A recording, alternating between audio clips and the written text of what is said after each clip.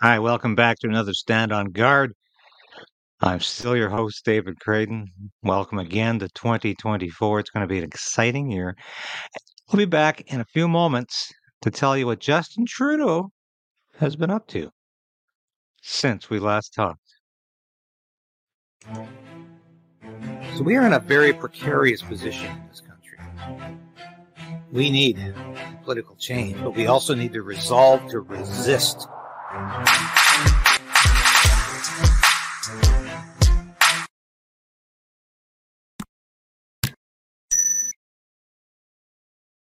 Yes, as Sasha the Cat says, please ring that bell so we can beat that YouTube algorithm.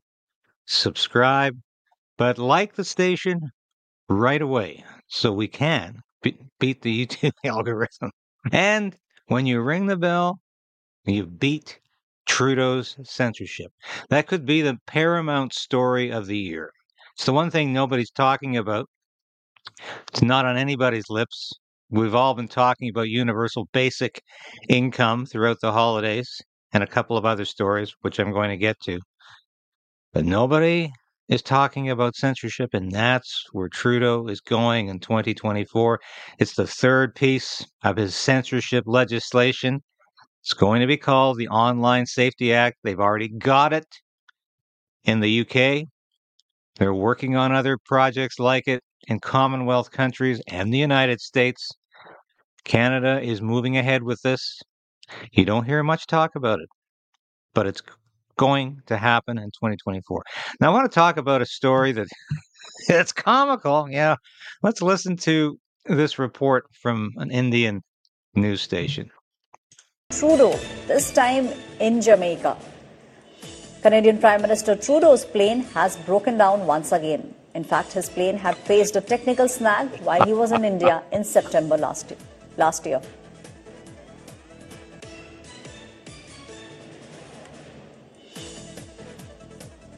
After the plane fiasco that took place in India, there's been another embarrassing situation for Canadian Prime Minister Justin Trudeau.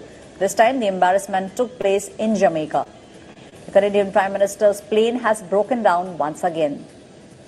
His plane has now faced a technical snag. A similar snag had taken place in his plane when he was in India in September last year. Yeah, so there they go. You might recall the last time the plane couldn't take off the ground, there were reports that the plane was full of cocaine. Haven't heard anything about this one. He's back as I record this Saturday morning. He came back last night, Friday night, apparently safe and sound, but they had to send a second jet down. Now, these are the Canadian Forces aircraft that fly the Prime Minister and VIPs, cabinet ministers around. And they're so well maintained that they can't seem to make a return trip to Jamaica and back. Couldn't get back from India, but here we go. They couldn't fly the Prime Minister back from Jamaica. They had to send a second jet down to get him. Am I surprised? No. But there's, of course, has been a lot of controversy about this trip. Tens of thousands of dollars that you and I would spend at this Jamaican luxury resort. The owner is an old friend of the family. Yes, or how many old friends of the family pop up in Justin Trudeau's political life and personal life?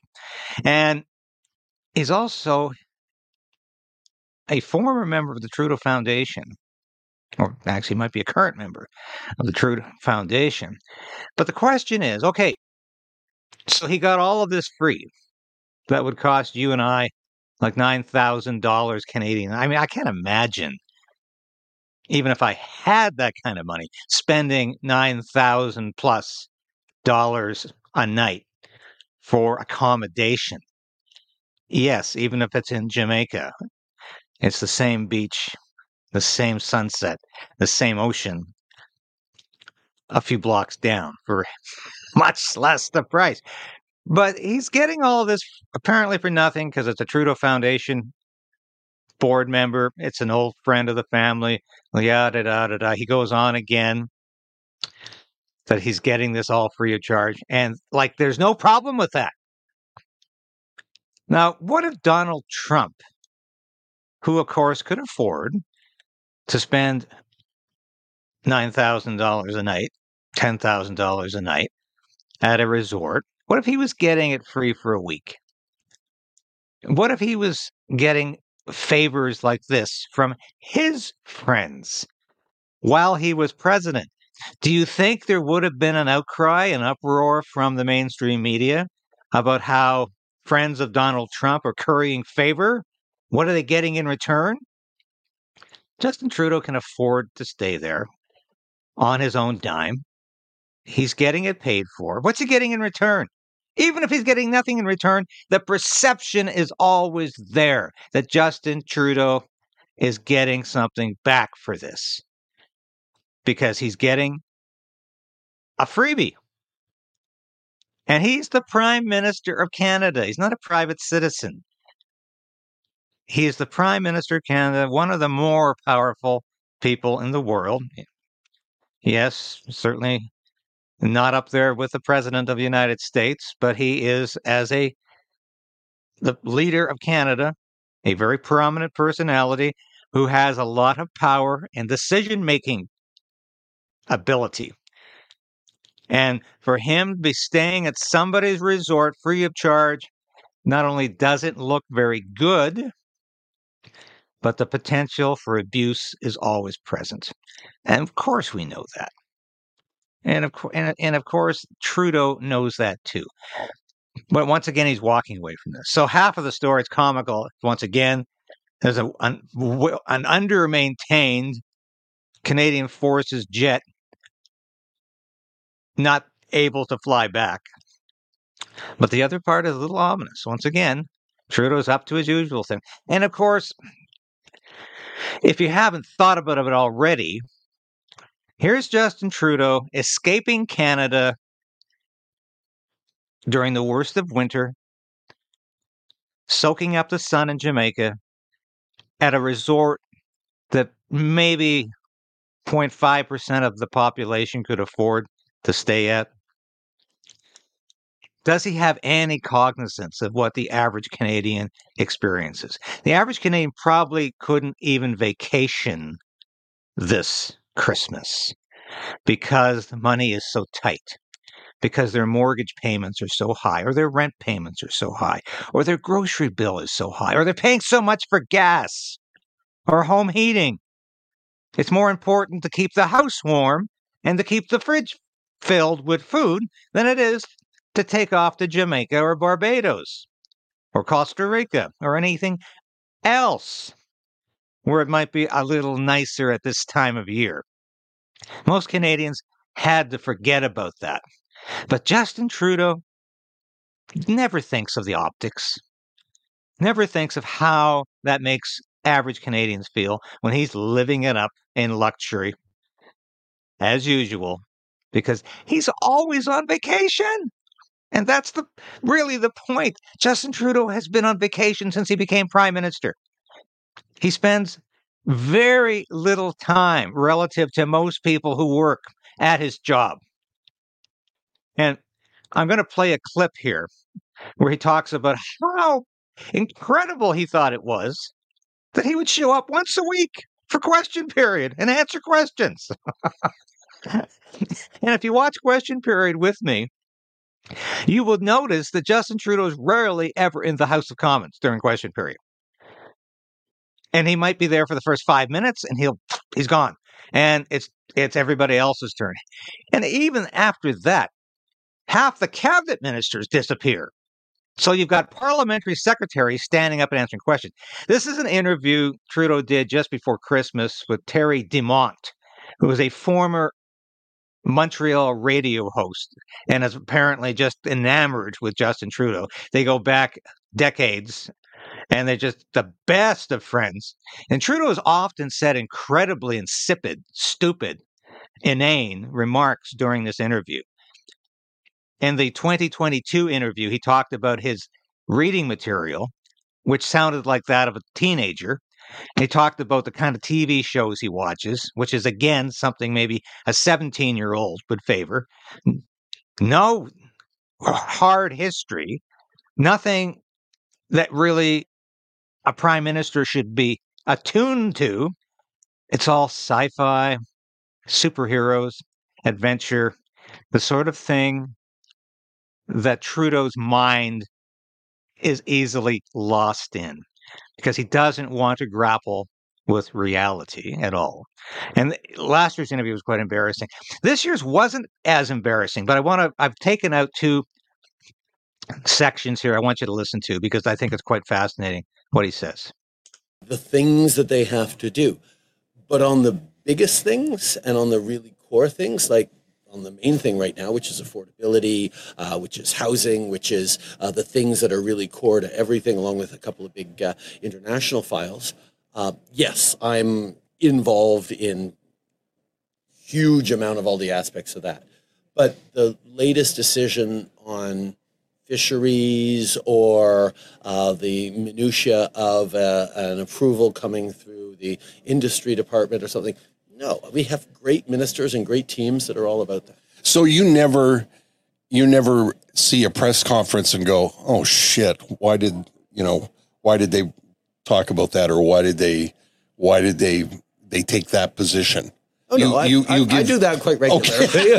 I'm like, ooh, yeah, we're going to have to clean that up. Or say, okay, if the minister doesn't respond to this issue clearly enough, then I'm going to have to go out the next day and respond to it clearly enough. And it would be better if I am just repeating what the minister already said the day before, and that sort of settles it. Right. Rather than me having to go in and clean up. I mean, one of the things that we did, or that I decided, was that every Wednesday I would take all questions in question period. Right. And for a while, the ministers were like, woohoo, it's a day we get to sit back and the prime minister has to take all the questions that would be directed at me. And then one of my colleagues, because I didn't want to do it, pointed out to them, you shouldn't want the prime minister getting up on your files. If you have a headache that he's getting questions about and he's having to answer on it, then it's because you put something on his plate that he shouldn't have to deal with. So I mean, there's this. I'm there to respond to whatever happens because ultimately the buck stops with me. The buck stops with me. Yes, we have a Harry Truman as prime minister in Canada. Do you believe the farcical statement that is? This is a guy who doesn't take responsibility for anything. And he has the gall to repeat that phrase made famous by Harry Truman, the buck stops with me. The buck doesn't stop with Justin Trudeau. He's rarely there. He's not making decisions. People are making decisions for him. He's rubber stamping things. He doesn't have his hands on anything. He does not have a grasp of what's going on. The only time he has a grasp of what's going on is when he wants to spend money, and he wants to spend money now, and he will overrule his ministers to do that because that's what he wants to do. He wants to buy the favor of Canadians. But to suggest for a moment that he's sitting in his office overseeing all of this carefully, assiduously, making sure mistakes are not made, and if mistakes are made, he's going to address them. He's going to clear up the problems. He's going to ensure there's a consistency in government. Obviously, this is all nonsense, and he spouts this stuff every year in this interview, and he does it in all of his other interviews. Except in this one, we didn't hear him say he's going to double down and punish Canadians just as much in 2024 as he did in 2023. That was a common denominator in all of his other end-of-year interviews. He promised to give us more toxicity and poison in the new year, just like he did in 2023. So that is what Justin Trudeau is talking about. And he's so proud of himself that he was willing to show up once a week and answer all the questions in question period. Or at least those addressed to him. So this is a man who's not the buck stops with me person. He's a narcissistic individual who thinks he's always the center of attention. That's the difference. He thinks he's the center of attention. He thinks he's absolutely essential to the running of the government. He thinks he is the glue that keeps the bureaucracy and the government together. But he's just somebody with an inflated ego. Let's listen to another section where he goes after those MAGA style conservatives that are so dangerous. And he has the gall again to suggest that he's not the extremist. Everybody else is. Movements out there, particularly the MAGA conservative movement, that is designed to amplify people's fears and not provide any real solutions to them. I mean, the complexity of the world right now, where climate change has an economic impact and a security impact, and social programs have an economic impact and climate impact, and everything is woven in, the simplification and the dumbing down of politics to emotional knee-jerk reactions. Excuse me, Trudeau. Dumbing down, knee-jerk reaction, oversimplifying. What do you do every day in question period? You can be asked a question about anything, and the answer always has something to do with climate change and Ukraine. You honestly think Canadians are going to buy into your theory, your premise, that climate change is an existential threat and it's going to destroy the world within a decade if we don't submit to your policies, if we don't live in caves, if we don't shut the power off, if we don't stop driving cars, if we don't stop flying aircraft, except yours, of course, so you can get the Jamaican back. But you really believe Canadians have to buy into this? Because that's not oversimplification. Everything going back to climate change is not oversimplification. Demanding answers somehow is oversimplification. And it's that terrible threat out there of those MAGA style conservatives. What the hell are you even talking about? Why would conservatives in Canada call themselves Make America Great Again? I don't think any of the conservative members of parliament are working for the greatness of the United States. They might respect what their Republican counterparts are doing, somewhat. They might say, make Canada great again. But no, they're not in some sort of huge conspiracy to displace Canadian sovereignty just because they don't like you. Let's get back to this for a minute. Is good to mobilize and get people outraged, but it's not good to actually be able to build the kind of consensus and solutions. Emotional register is so impactful in politics these days. Yeah. So much is done on emotions. I mean, liberals, as reasonable centrists in general, a little left on sometimes, a tiny bit right on other things, are sitting more or less where Canadians are. And most Canadians are thoughtful and reasonable about their life and have their own opinions on a whole different range of things.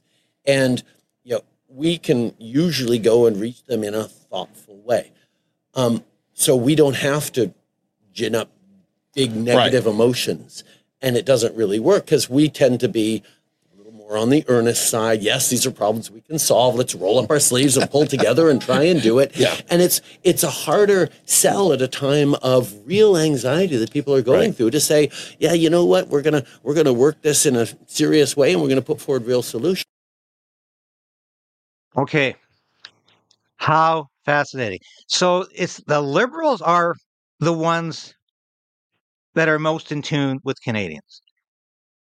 Now, this is absolute rubbish because the Liberals are the one who are completely impoverishing this country with inflationary spending, with a carbon tax that is robbing you of money, with a euthanasia program that is killing Canadians, with a censorship program that is preventing you from saying what you believe, on the internet, and with climate change policy that is nothing short of insane, not to mention extremist. The Liberals are the extremists. They want to outlaw the gas-powered engine by 2035. Outlaw it. Reduce it. Take it off the market. So you can't buy a gas-powered car. And you can just bet they will make it impossible for you to drive a gas-powered car if you still own one, because they'll put the emissions content so high or so low that you won't be able to achieve those emissions objectives. It'll be impossible to drive a gas-powered car. That's what Justin Trudeau is going to do. And he wants to basically phase out fossil fuels when there's no credible green energy source to replace it. You cannot run a modern society on solar power and windmills. He wants to force people to use alternative energy when they don't work, like heat pumps that are useless in Canadian winters. Crazy ideas like this. And he even wants to shut off the hydroelectricity because that's, as his idiot environment and climate change minister, Stephen Guilbeault, has said repeatedly, that's what fighting climate change is all about. It's shutting off the power, shutting off the electricity, phasing out the gas-powered cars, taking your freedom away. That's what fighting climate change is all about to this government. And you can bet this is all going to implode, or perhaps it might explode, because this is a plan for disaster, for catastrophe.